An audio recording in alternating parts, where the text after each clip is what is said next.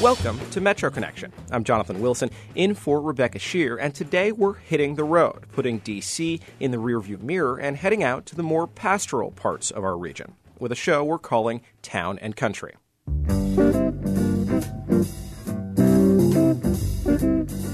We'll put on our rain gear and hike through a swamp that's home to all sorts of salamanders. The highlights for me was definitely turning over a rock and finding 4 long-tailed salamanders. And we'll hear about one town's victory in its long-running effort to save its elementary school. Once you start taking away stuff from the small villages, you start losing the villages. We become just a pass-through on a road. Plus, we'll look at crime and punishment as practiced in 19th century Virginia.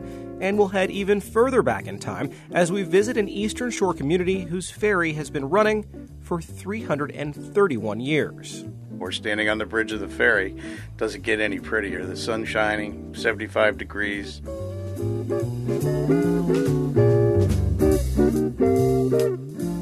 But first, we're going to head into southern Maryland and into the farmlands and marshlands around the Wicomico River.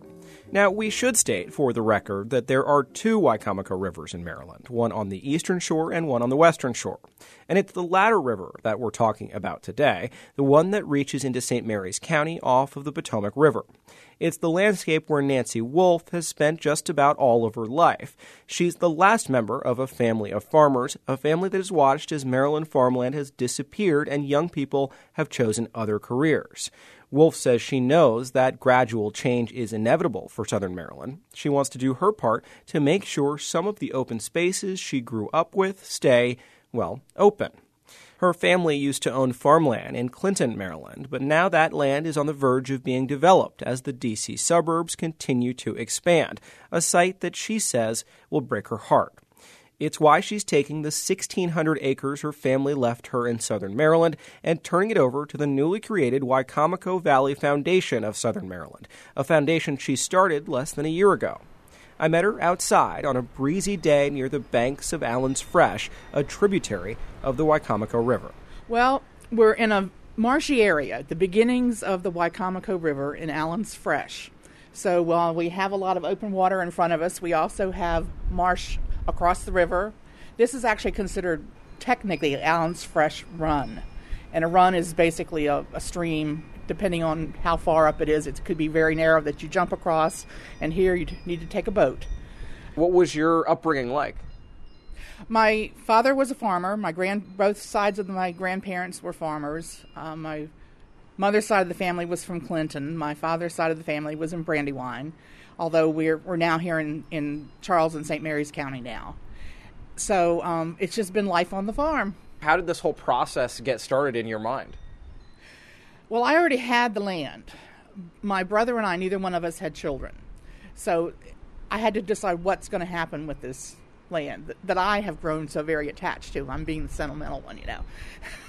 So that's when I got the idea of the foundation, so that I would feel that it's protected, and I would know, even though, of course, once I'm dead, I won't be able to do anything, but I'll have some control over what happens to it, that I'll know it's not going to be a housing development. What do you hope preserving this land and creating this foundation will do for people who are not, in your family? What do you hope, what's your goal, and what do you hope that the foundation can accomplish? Preserving the agricultural opportunities for everybody. We're hoping that we may even partner with the University of Maryland's Institute of Applied Agriculture for educational purposes. And to give people in general the opportunity to come out and enjoy nature and wildlife and an open space that doesn't have something else, a house, 200 feet away. Even that's a generous amount for some subdivisions, but some neighborhoods. Just keeping it open space and a place for nature to be, wildlife to have a preserve. When you drive around, what is your home turf, and you see a new housing development go up or some townhouses that on a place that you used to know as a farm or farmland, how does that make you feel? Do you get, either regretful, angry? I don't get angry. I get more sad. Because I usually, especially if it's somebody whose farm I have visited, I have memories of the things we used to do there or the person associated with that farm. And I think, oh, what would so-and-so think if they could see their farm looking like this? Because the person frequently is dead by now.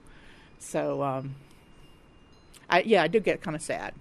And what do you think they would think? I mean, some of these, friends and relatives that have moved on, have passed on, if they saw some of the development now, do you think that people would be surprised? Your parents, would they be surprised? Or do people, around here kind of understand that that's what has to happen or not?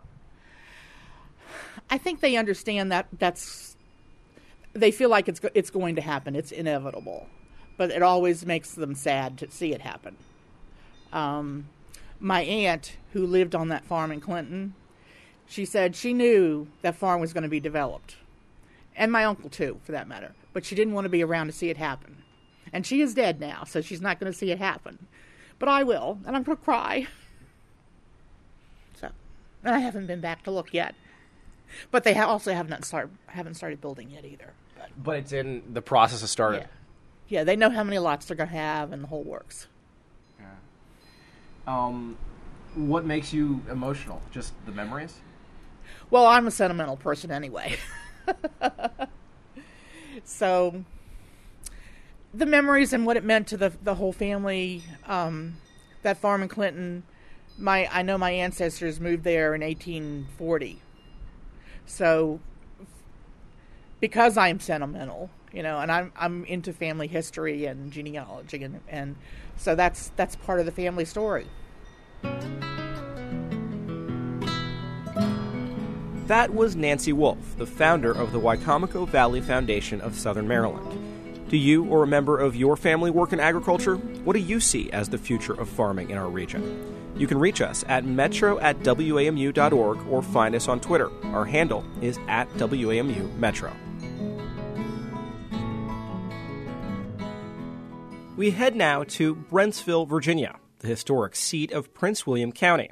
For more than 70 years, from 1822 to 1894, the old jail there housed the county's murderers, arsonists, and horse thieves. But the building's history and the stories of the people it imprisoned were covered up over the years as the jail was repurposed as a school, a private home, and eventually a county office. Now, workers are restoring the jail to its original 1822 appearance.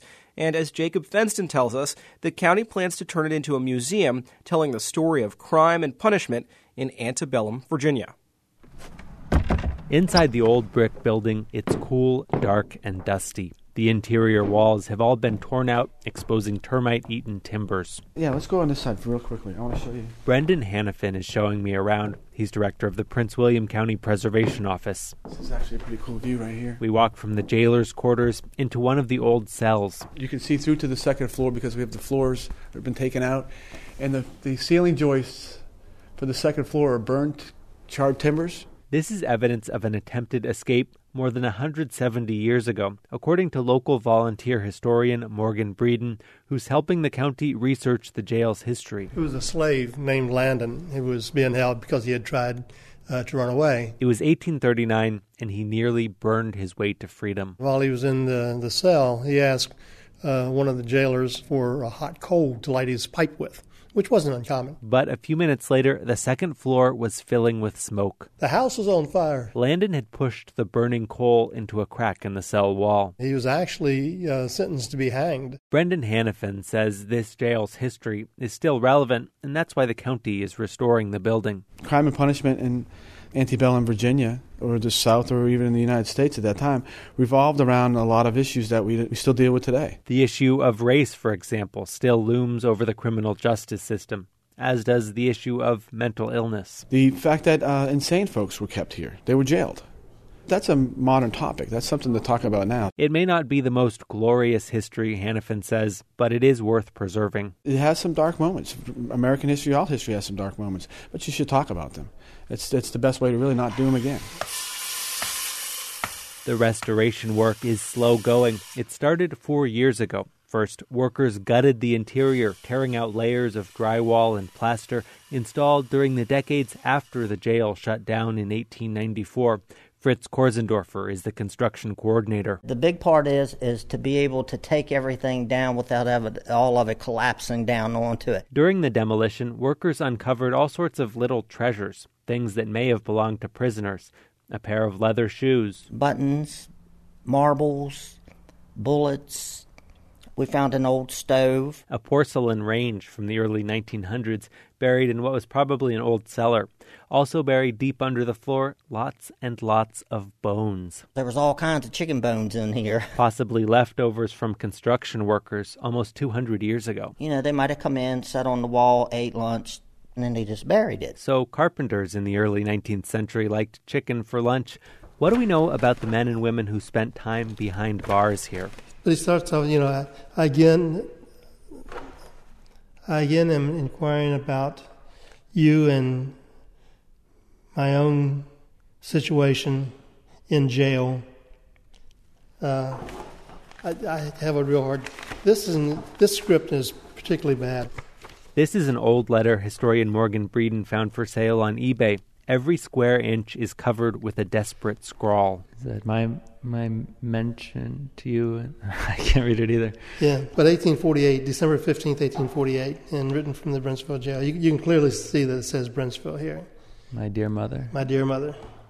And you don't know why he was in jail? Or We do not know why he was in jail. We don't have any other records of him being in jail. But they do have a list, actually, a thick 3-ring binder filled with the names and crimes of the men and women who did time here. They were there for highway robbery, house burning, intent to kill, attempted murder, break and enter. Horse stealing, yeah. The list covers some 70 years of crime in Prince William County, and it goes on and on. Poisoning, debt, contempt. But the list isn't complete. During the Civil War, the Brentsville jail and adjoining courthouse were occupied alternately by Confederate and Union troops.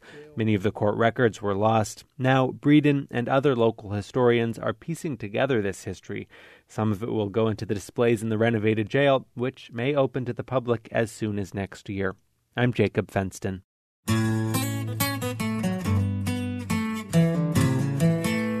Care to check out the rehab work at the Brentsville Jail for yourself? We have photos on our website, metroconnection.org.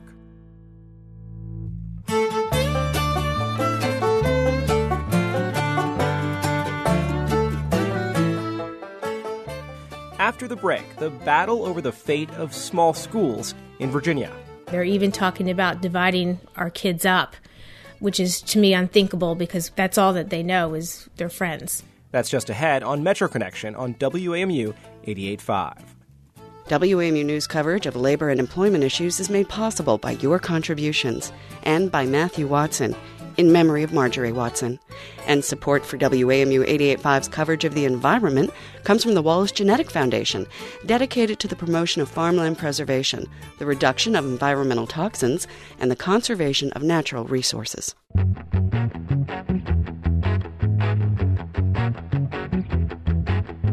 I'm Jonathan Wilson, in this week for Rebecca Shear. Welcome back to Metro Connection. This week, we're getting out of D.C. to bring you stories from small towns across Maryland and Virginia. In just a bit, we'll go really rural with a trek through a far-flung swamp that's home to more salamanders than people. But first, we're going to go out on the coast as we bring you our regular segment about life on Maryland's eastern shore and in coastal Delaware.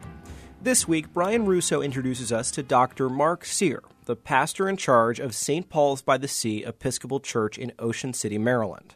St. Paul's was hit by tragedy last November when a man set himself on fire and walked into the church's rectory. In the process, he took his own life and that of the church's minister, Reverend David Dingwall. Brian Russo stopped by St. Paul's recently to talk with Reverend Sear about what it's been like to lead the congregation through this period of mourning. It was very somber, and people were really not sure of who they were or where they were going. They had lost their leader, and so they were looking for some stability, some sense of direction. Of course, whenever there's a tragedy, not only does it, affect the everyday, the day-to-day, the human, just your personal relationships, but you would think that for a church, it would also challenge faith and their belief in God and belief that God has a plan for everybody. How did you help members of this congregation sort of work through those questions? Well, actually, we're still working through those questions, and those are ever present, because in life we have good times and bad times. I mean, tragedy happens to everybody, but something so drastic as, having the rectory burn down and your priest die is major, and so it affects people on multiple levels, because a lot of people here were friends of Father David, and he was also their spiritual director. You mentioned the rectory in the front where the fire took place. I know there was a recent decision or a vote or a collaborative, effort to decide on what to do with it, whether to rebuild or whether to tear down. The decision, from what I understand, has been made to essentially tear it down. Why did the congregation think that it was time to start anew and to take that down? Was it part of the healing process?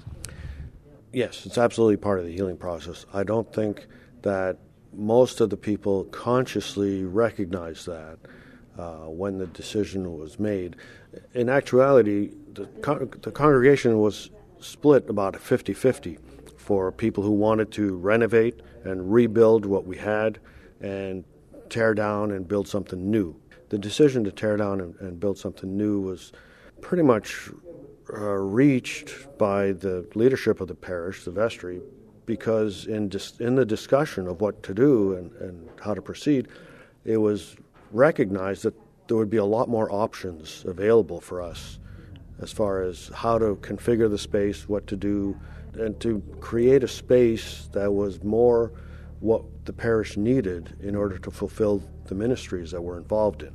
Putting it back the way it was, rebuilding that same rectory with the same rooms, the same configuration, it wasn't working good before, and so it wouldn't have been a good use of the space. For you personally, were you hesitant at all knowing what a tough time this congregation was going through when you were offered the priest in charge role? Did you have a moment of questioning whether or not you were the guy for the job? And I guess, how did you get past that? Yeah, I took this job with trepidation. I mean, it's a mighty calling to come into such a situation with people who are very attached to their rector and who are dealing with the tragedy and the loss. And I wondered if I should take it. And yet it was very exciting, and I knew that I could deal with it. I knew that I had been given that I have the right gifts that God has given me in my experience in the past, and that when I first came here as supply, I just developed a relationship immediately with the people and knew that this was a special place that I would fit in and it would feel good.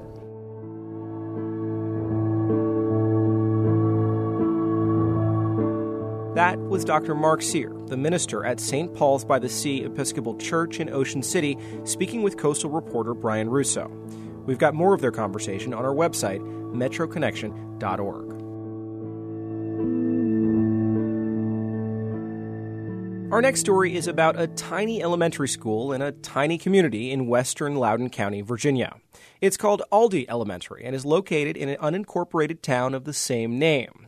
With 134 students, Aldie is one of the smaller public schools in our region. Parents love the community feel of the school, and students say that its size makes it easier to navigate than a bigger school. But for years, Aldie has been under the axe as the school district looks to find ways to cut spending. This year, the school board went further than ever in making plans for the elementary's closing. But as Lauren Ober reports, Aldie parents are fighting back and winning, at least for now. Andrew Sutphin is a third grader at Aldie Elementary. He thinks he has a pretty good handle on what makes his school special. It's nice and small, and the kids are all nice, and every once in a while it's just fun. It's my favorite school of all time. Aldie Elementary might be Andrew's favorite school of all time, but until just a couple of days ago, it was also something else. it was a school in jeopardy. In order to close a $38 million budget gap, the county school board was weighing whether to close Aldie, as well as Hamilton, Hillsborough, and Lincoln elementary schools. Combined, these schools educate just under 500 students, far fewer than the average elementary school in Loudoun, which serves about 650. School board chairman Eric Hornberger suggested the closures would save the district about $2 million. The reality is now we have several things happening. One is we have a budget issue that we have to address. The second thing is we have been watching as a school board for the last several years a continual decline in elementary school population in Western Loudoun. But on Tuesday, the school board voted 6-3 to keep the small schools open, at least for now. Aldie Elementary will soon begin the process of applying to become a public charter school. Next door to Aldie, the tiny Middleburg Elementary, population 50 students, also recently became a charter school to save itself from the chopping block. Whether to close these quaint community schools isn't a new issue for the county. The school board has grappled with the question for years, and every time the proposal comes up, people raise the same objections. Students won't get the same personalized education, the community will lose a critical institution, and the rural foundation of the town will erode. And if you close Aldie School, think about it. All the great teachers there won't have jobs. That would be sad. That's then 6-year-old Rachel Hollander speaking at a hearing on the same issue in 2009. She went on to implore the school board, there are other ways to find money you need. Please don't close Aldie School. Thank you. 5 years ago, the Loudoun County Public School Board found a way to keep Aldie open. But Eric Hornberger says it's getting harder and harder to justify accommodating rural places like Aldie, especially when enrollment is declining. Growth is happening in the eastern part of the county in places like Sterling and Ashburn, the region Hornberger represents. That growth will likely march west, but school board members wonder whether it's enough to warrant keeping small schools open. It's not a matter of if these schools will close, it's only a matter of when. If that seems harsh, that's because county residents elected Hornberger and his fellow board members to make tough decisions based on what's best for the majority. There are trade-offs. No matter what the school board does in its reconciling its budget, there are trade-offs.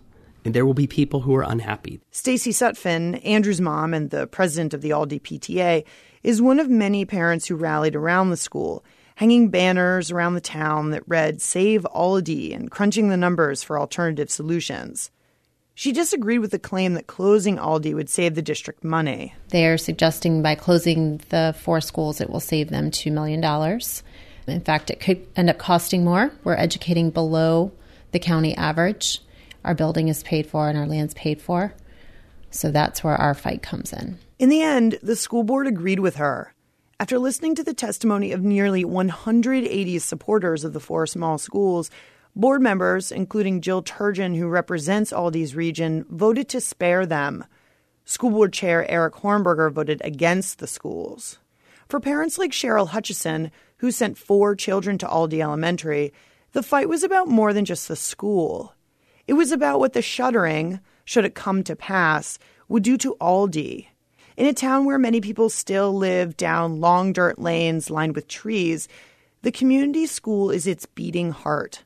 Close it, and what's left of the town? Once you start taking away stuff from the small villages, you start losing the villages. We become just a pass-through on a road.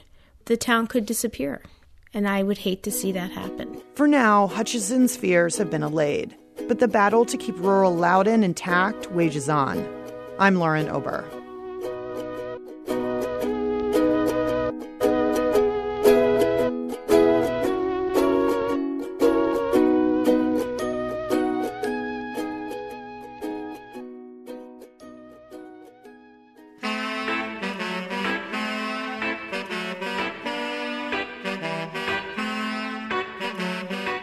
And now, our weekly trip around the region. On today's Door to Door, we visit Brunswick, Maryland, and Waterford, Virginia. My name is Kathy Heinsohn, and I am 50 years old. I live in Brunswick, Maryland. Brunswick is a small town that is located at the confluence of the state lines of Maryland, Virginia, and West Virginia, right where the Potomac River meets the edges of all of those states. It was founded by an Indian trader in 1720. Brunswick actually was not first known as Brunswick. It's had many names. Initially, it was called Coxman's Rest. And finally, it ended up with the name Berlin prior to the late 1800s because there were a lot of German immigrants. When the B&O Railroad came in the 1890s, one of the officials suggested a fancier name and came up with the name Brunswick. Brunswick was called the Paris on the Potomac because the railroad was so active and everything thriving at that time that you got big band acts coming through here. And then you had lots of merchandise coming from New York, so the latest fashions. And then it hit a bit of a decline in the 1950s and 60s when the B&O Railroad started to pull out. We still have quite an active set of galleries and antique shops and small town cafes.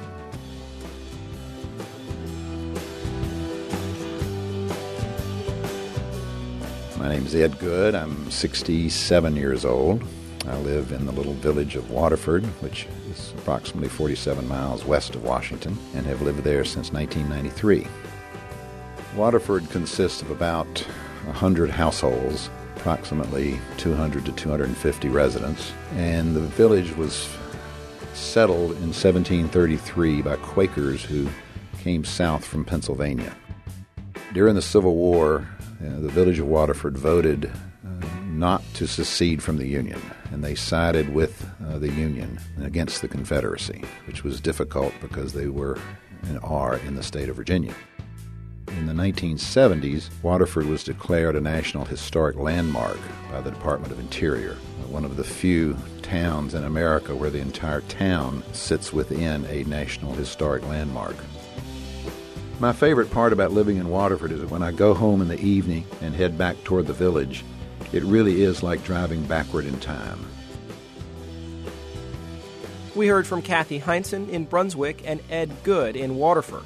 If you think your region should be a part of Door to Door, send an email to metro@wamu.org or visit us on Facebook. That's facebook.com/metroconnection.org. And to see a map of all the doors we've knocked on so far, visit our website, metroconnection.org.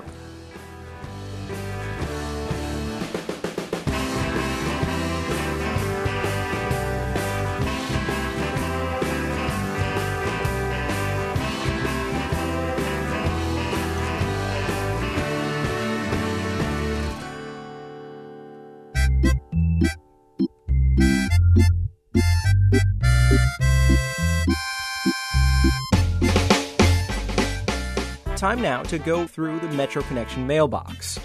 Or, clicking through our email box to read some of your recent notes to the show. Our April show about Silver Spring inspired this message from Gail. I am listening to your excellent program on Silver Spring in which you document the flight from downtown Silver Spring and its slow but steady redevelopment. But what was conspicuously missing was any reference to the racial history of Silver Spring. Most older suburbs in America today, like Silver Spring, are becoming resegregated. It would have been very informative if a program was developed to tell the unique racial history of Silver Spring. A few weeks ago, Rebecca Shear did a story about the Jewish Historical Society of Greater Washington and its plans to create a new museum dedicated to the history of D.C.'s Jewish community. In that story, she described how the Adas Israel Synagogue was picked up and moved back in 1969, and that prompted this note from listener David. Yesterday, while driving to work, I hit the 88.5 button only to hear the last 10 seconds of your program on the moving of the Jewish synagogue. Hearing your broadcast once again reminded me that even now, Washington, D.C. is still in some ways an overgrown small town. Just 2 days ago, I was visiting my neighbor, Bill Patram, who is 86 and lives just across the street from my home in Fairfax City. Mr. Patram was one of the preeminent movers of the historic buildings in the United States in the 1960s and 1970s. He moved the Jewish temple that day in 1969, and he was telling me the story of that move just this past weekend. He has a large aerial photograph of the move mounted on the wall in his home. He gave me a reprint of an article from the Washington Post at that time in which he is quoted. It is indeed a small world. If you'd like to comment on a recent story or suggest a topic for us to cover on the show, we'd love to hear from you. You can reach us at metro@wamu.org. We're also on Facebook. Just go to facebook.com/metroconnection.org. A message to you, Rudy. A message to you, Rudy. A message to you.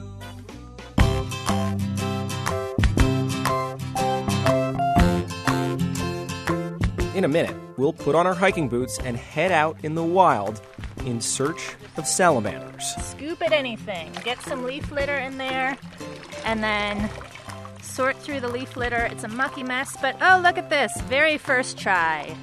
Stay with us. It's just ahead on Metro Connection here on WAMU 88.5.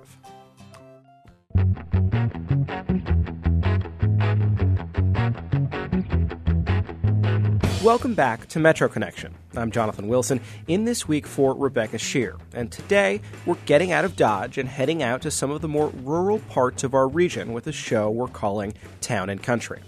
And there aren't many places around these parts that are more rural or remote than the spot we're headed to next, Fenzel Swamp in western Maryland. Lauren Landau bought some rain boots and went to Fenzel earlier this week on Earth Day to search for creatures that thrive in wet, swampy spots. Salamanders. It's overcast and drizzling when I arrive at Fenzel Swamp. It's a perfect day if you're hunting for salamanders. So we're going to start off in this small pond here over on the west side. Deborah Landau, no relation, is the conservation ecologist at the Maryland, D.C. chapter of the Nature Conservancy, which protects this land. This is a wonderful place to visit. There's lots of really nice trails. It's very accessible.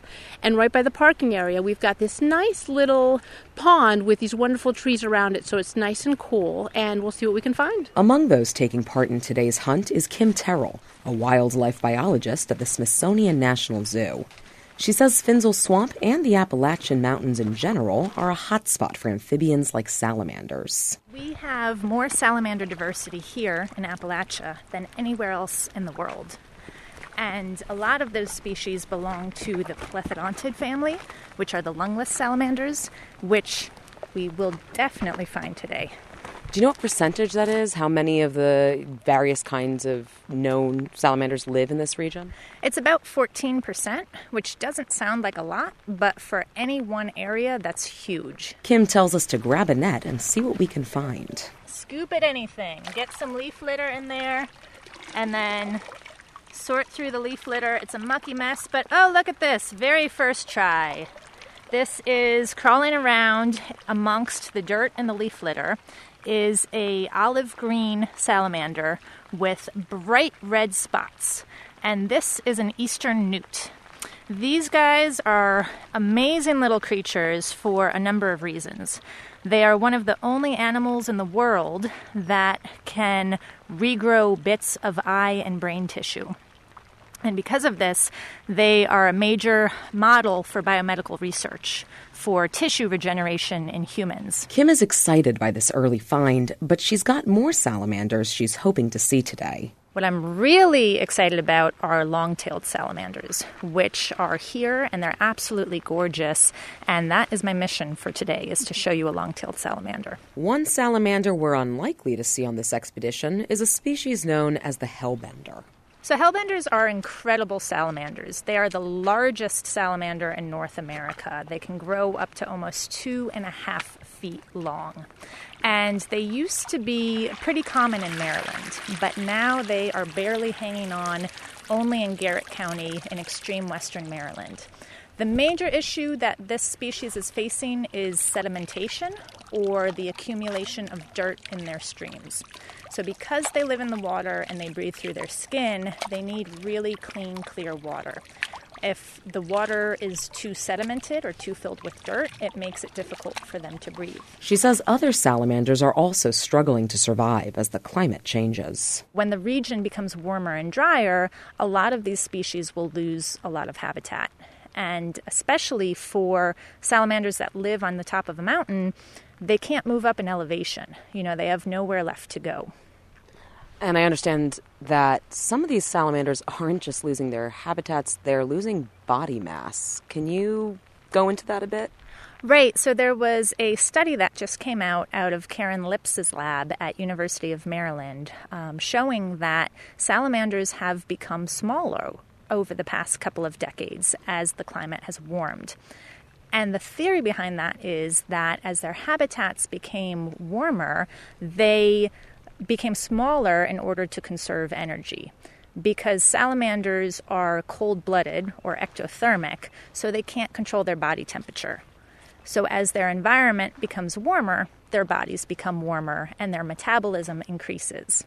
So a possible way to conserve your energy is to have a smaller body. After finding a few more red-spotted newts, we ditch the nets and start flipping over rocks and logs, looking for moist spots that might harbor salamanders. After a few tries, Kim hits the jackpot.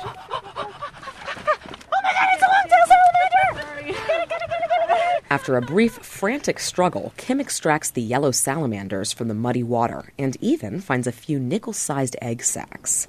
Later, when we decide it's time to head back, she's still glowing. The highlights for me was definitely turning over a rock and finding 4 long-tailed salamanders all right on top of each other. I was hoping to find 1 today, and we got 4, so that was pretty incredible. She says she could spend all day hunting for salamanders, and with the biodiversity that Finzel Swamp has to offer, every excursion is a new adventure. I'm Lauren Landau.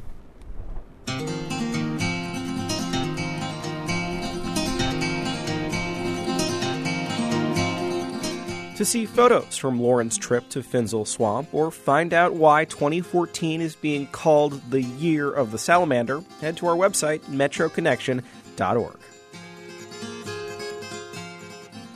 We'll leave Finzel Swamp behind now and head a couple hundred miles across Maryland to the eastern shore community of Oxford. That's where you'll find a ferry service that was established a long time ago, back in 1683 to be specific. At the time, the ferry was designed to move horses and men between Oxford and Bellevue across the Tread Avon River. During the boom years of the seafood industry, it also took cannery workers back and forth to their jobs. These days, the ferry caters more to tourists than to commuters, people from places like Washington, D.C. or Baltimore, who come to Oxford to enjoy the quiet side of life on the Chesapeake Bay. Our very own managing producer, Tara Boyle, climbed on board the ferry recently to meet its owners and sent us this audio postcard. Engines on. Hi, I'm Judy Bixler. I'm president and owner of the Oxford Bellevue Ferry. I'm Captain Tom Bixler, also the owners of the Oxford Ferry.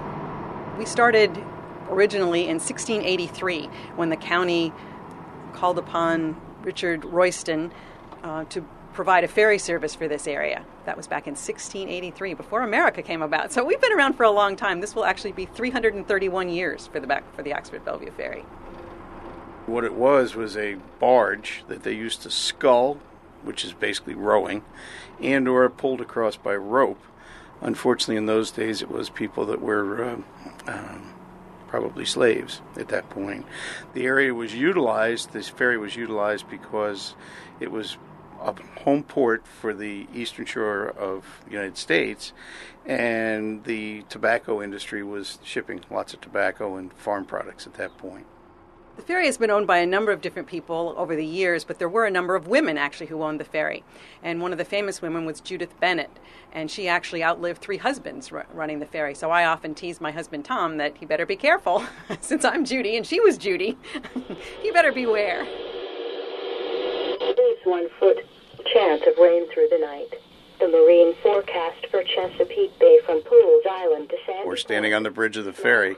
Doesn't get any prettier. The sun's shining, 75 degrees. We overlook the harbor of Oxford and the Tread Avon River, and then we get to enjoy all the wildlife and all the folks that come to visit us. So what could be better? Tonight, south winds 15 to 20 knots. We get lots of eagles, lots of osprey. We've had numerous instances where there was actually dolphins, porpoises, swimming in the river. One day Judy actually had about 75 of them surrounding her, which was an odd experience, way up the river like this inside the bay. But there is always lots of ducks and geese and, many, many things roaming around. We've actually had deer swimming across the river, so there's no lack of wildlife.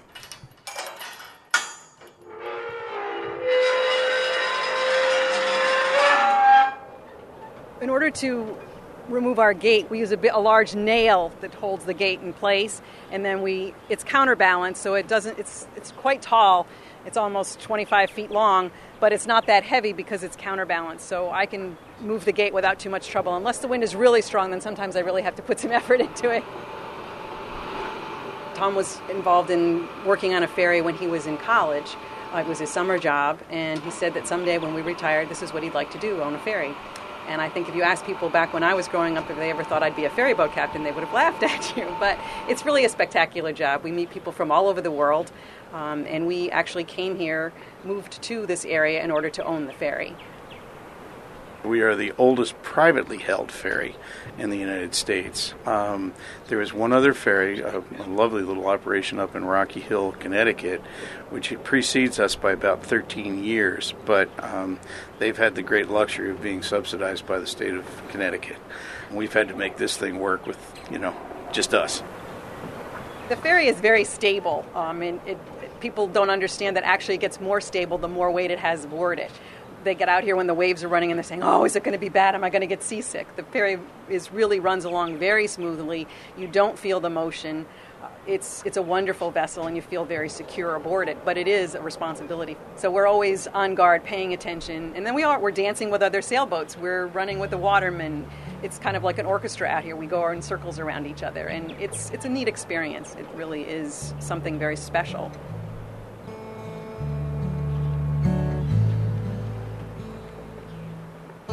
That was Judy and Tom Bixler speaking with Metro Connection's Tara Boyle. If you want to see what the ferry looks like or check out its schedule for this season, we've got more info on our website, metroconnection.org. We'll wrap up today's show with Bookend.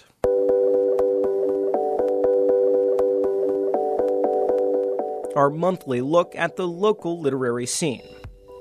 In this edition, we sit down with Alex Myers, the author of a new novel called Revolutionary. Now, while most novelists develop a deep connection to their protagonist, Alex Myers' link to Deborah Sampson, the heroine of Revolutionary, is especially strong.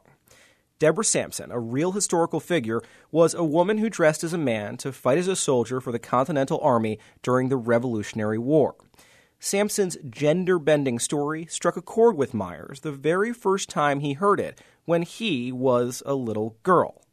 That's right, Alex Myers used to be Alice Myers. In fact, Myers, who started talking openly about his transgender identity in his teens, went on to become Harvard University's first openly transgender student. Myers moved to D.C. last year and now studies at Georgetown and works here at American University. We met on a sidewalk bench just off of Connecticut Avenue in Northwest, not far from Myers' apartment. I knew the story from when I was very young. It's a story that my grandmother told me, but it's not something I ever imagined writing a novel on. I was in an MFA program. I was writing a lot of short stories, and I've decided I got to take advantage of this MFA program and try to write a novel. And when I thought about what story I would want to tell, I thought I got to tell a story that I know deeply and that I can spend a lot of time with.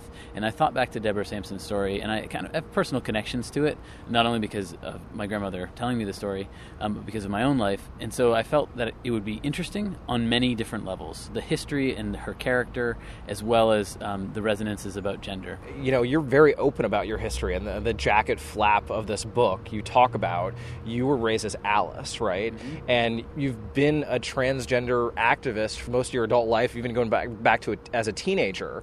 I'm wondering, in terms of, you know, when you think about Deborah Sampson and the gender issues that she's dealing with back, you know, hundreds of years ago, how similar is it to your story, and how different is it? It was a question that I wrestled with a lot as I was researching and writing the book, because I don't think that our stories are all that similar. Deborah ran away from home at 23. She disguised herself as a man to fight in the war. I think that gender at her time was very different than gender at our time. And for me, I always felt from when I was very little that I was a guy, and that's how I wanted to live, and I just had to figure out how to do it. I don't know, and I don't think I can ever know, that that's what Deborah wanted, but I do get the sense from how she lived her life, both as a woman and as a man, that what she really wanted was to be free and independent, and that was not permitted to women in 1782 Massachusetts. And so I think that's why she chose to live as a man. However, I do think I have, in my life story, is pertinent to hers, and I can relate to her because of the similarities of what it's like to try to pass as a man, and just sort of the physicality of it, as well as the moments that would be psychologically confusing. You're trying to negotiate this world, this for her, a very masculine world of the army, but she's never had any experience of what it's like to live with men. She's always been a woman up to that point. So that's something that I could relate to her about. I'm curious about the choice to really talk about your life in relation to the book or be open with it, even on the jacket flap. Did you at all worry that people wouldn't judge this book on its merits and they'd only judge it on, oh, this is a transgender activist writing about this interesting story about gender, and they wouldn't actually pay attention to your skill as a writer? It kind of cuts both ways in some sense with my novel and my being transgender, which is that some people might not pick it up because it's written by a transgender person. They'll say, oh, that's going to be political, that's going to have commentary that I'm not interested in. I just want a good story. And other people will pick it up because it's by a transgender person, and they might not necessarily care about the writing. I think, though, that the book would stand on its own, written as it is, whether you knew anything about the author or not. And that was the primary goal, was just to write a good novel. So did you think at all about, just putting this out, Alex Myers, no bio, let me just put this book out there and see how people react? No, I didn't ever think of that, or publishing under a pseudonym or something like that. I mean, again, these days in publishing, the author's story often becomes part of the package of the novel, and people want that. When I go and do book readings now, it's very funny. The first thing people want to know is which parts are true and which parts aren't true. And after they ask that question, they want to know about my relationship to the book. I think they'd ask that even if I weren't transgender. I think they'd say, why did you tell this story? And suppose I were a woman and I had served in the military and that's why I told the story. Well, that would be the point of interest to them. So the fact that I'm transgender is just my point of interest. But I think there could be many angles that an author could come at this story and have relevant life experience to bring to the composition of the novel. Transgender issues and issues of, I guess, sexual preference are, a very hot topic in our country right now because the country's changing so much right now. You've been an activist for a long time and are unafraid to call yourself that. Do you feel a responsibility to have your fiction play that role as well? I guess I do, in some ways, although I certainly have written a lot of stories that have nothing to do with gender or gender identity. I look at myself as an advocate for transgender rights and transgender identity. And it's, oddly enough, in many ways I advocate that just by living a normal life and then going out and being out as transgender. I came out in the mid-late 90s, and that was a time when transgender was still a very new term. It had been popularized in the early 90s. And people really regarded trans as freak. And part of what I have sought to do by living as an out transgender person is to just normalize the category and be a good person, a good neighbor, a good teacher, a good citizen, and all of that is transgressive because I am transgender. So I seek any opportunity to speak about or write about gender identity because I feel it's something that people are curious about and people often don't understand. That was author Alex Myers speaking with me about his new book, Revolutionary. You can hear more of our conversation and a clip of Myers reading a scene from Revolutionary on our website, metroconnection.org.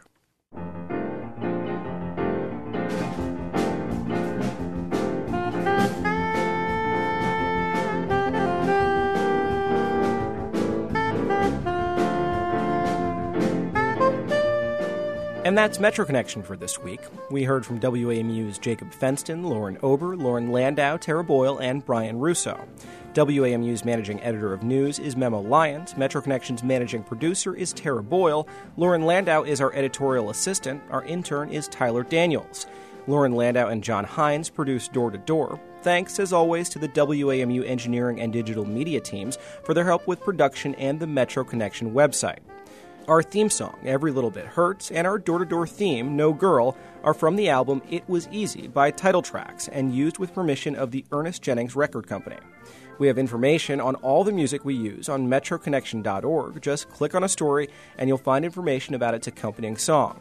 You can also hear the entire show on our website by clicking This Week on Metro Connection or by subscribing to our podcast. We're also on iTunes, Stitcher, and the NPR News app.